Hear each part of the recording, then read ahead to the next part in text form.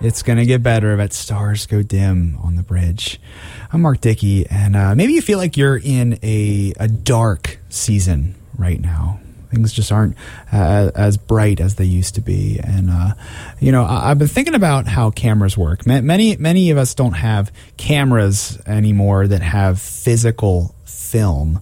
But, and let me get poetic here. Sometimes I can get a little too poetic. But, I mean, how cool is it that you can't see the whole picture when it comes to film until it's developed? Catch that word, developed in the darkness, in the dark room. We all have to go through the unknown in our lives. But even though it gets dark, we know that God is with us all the way through it.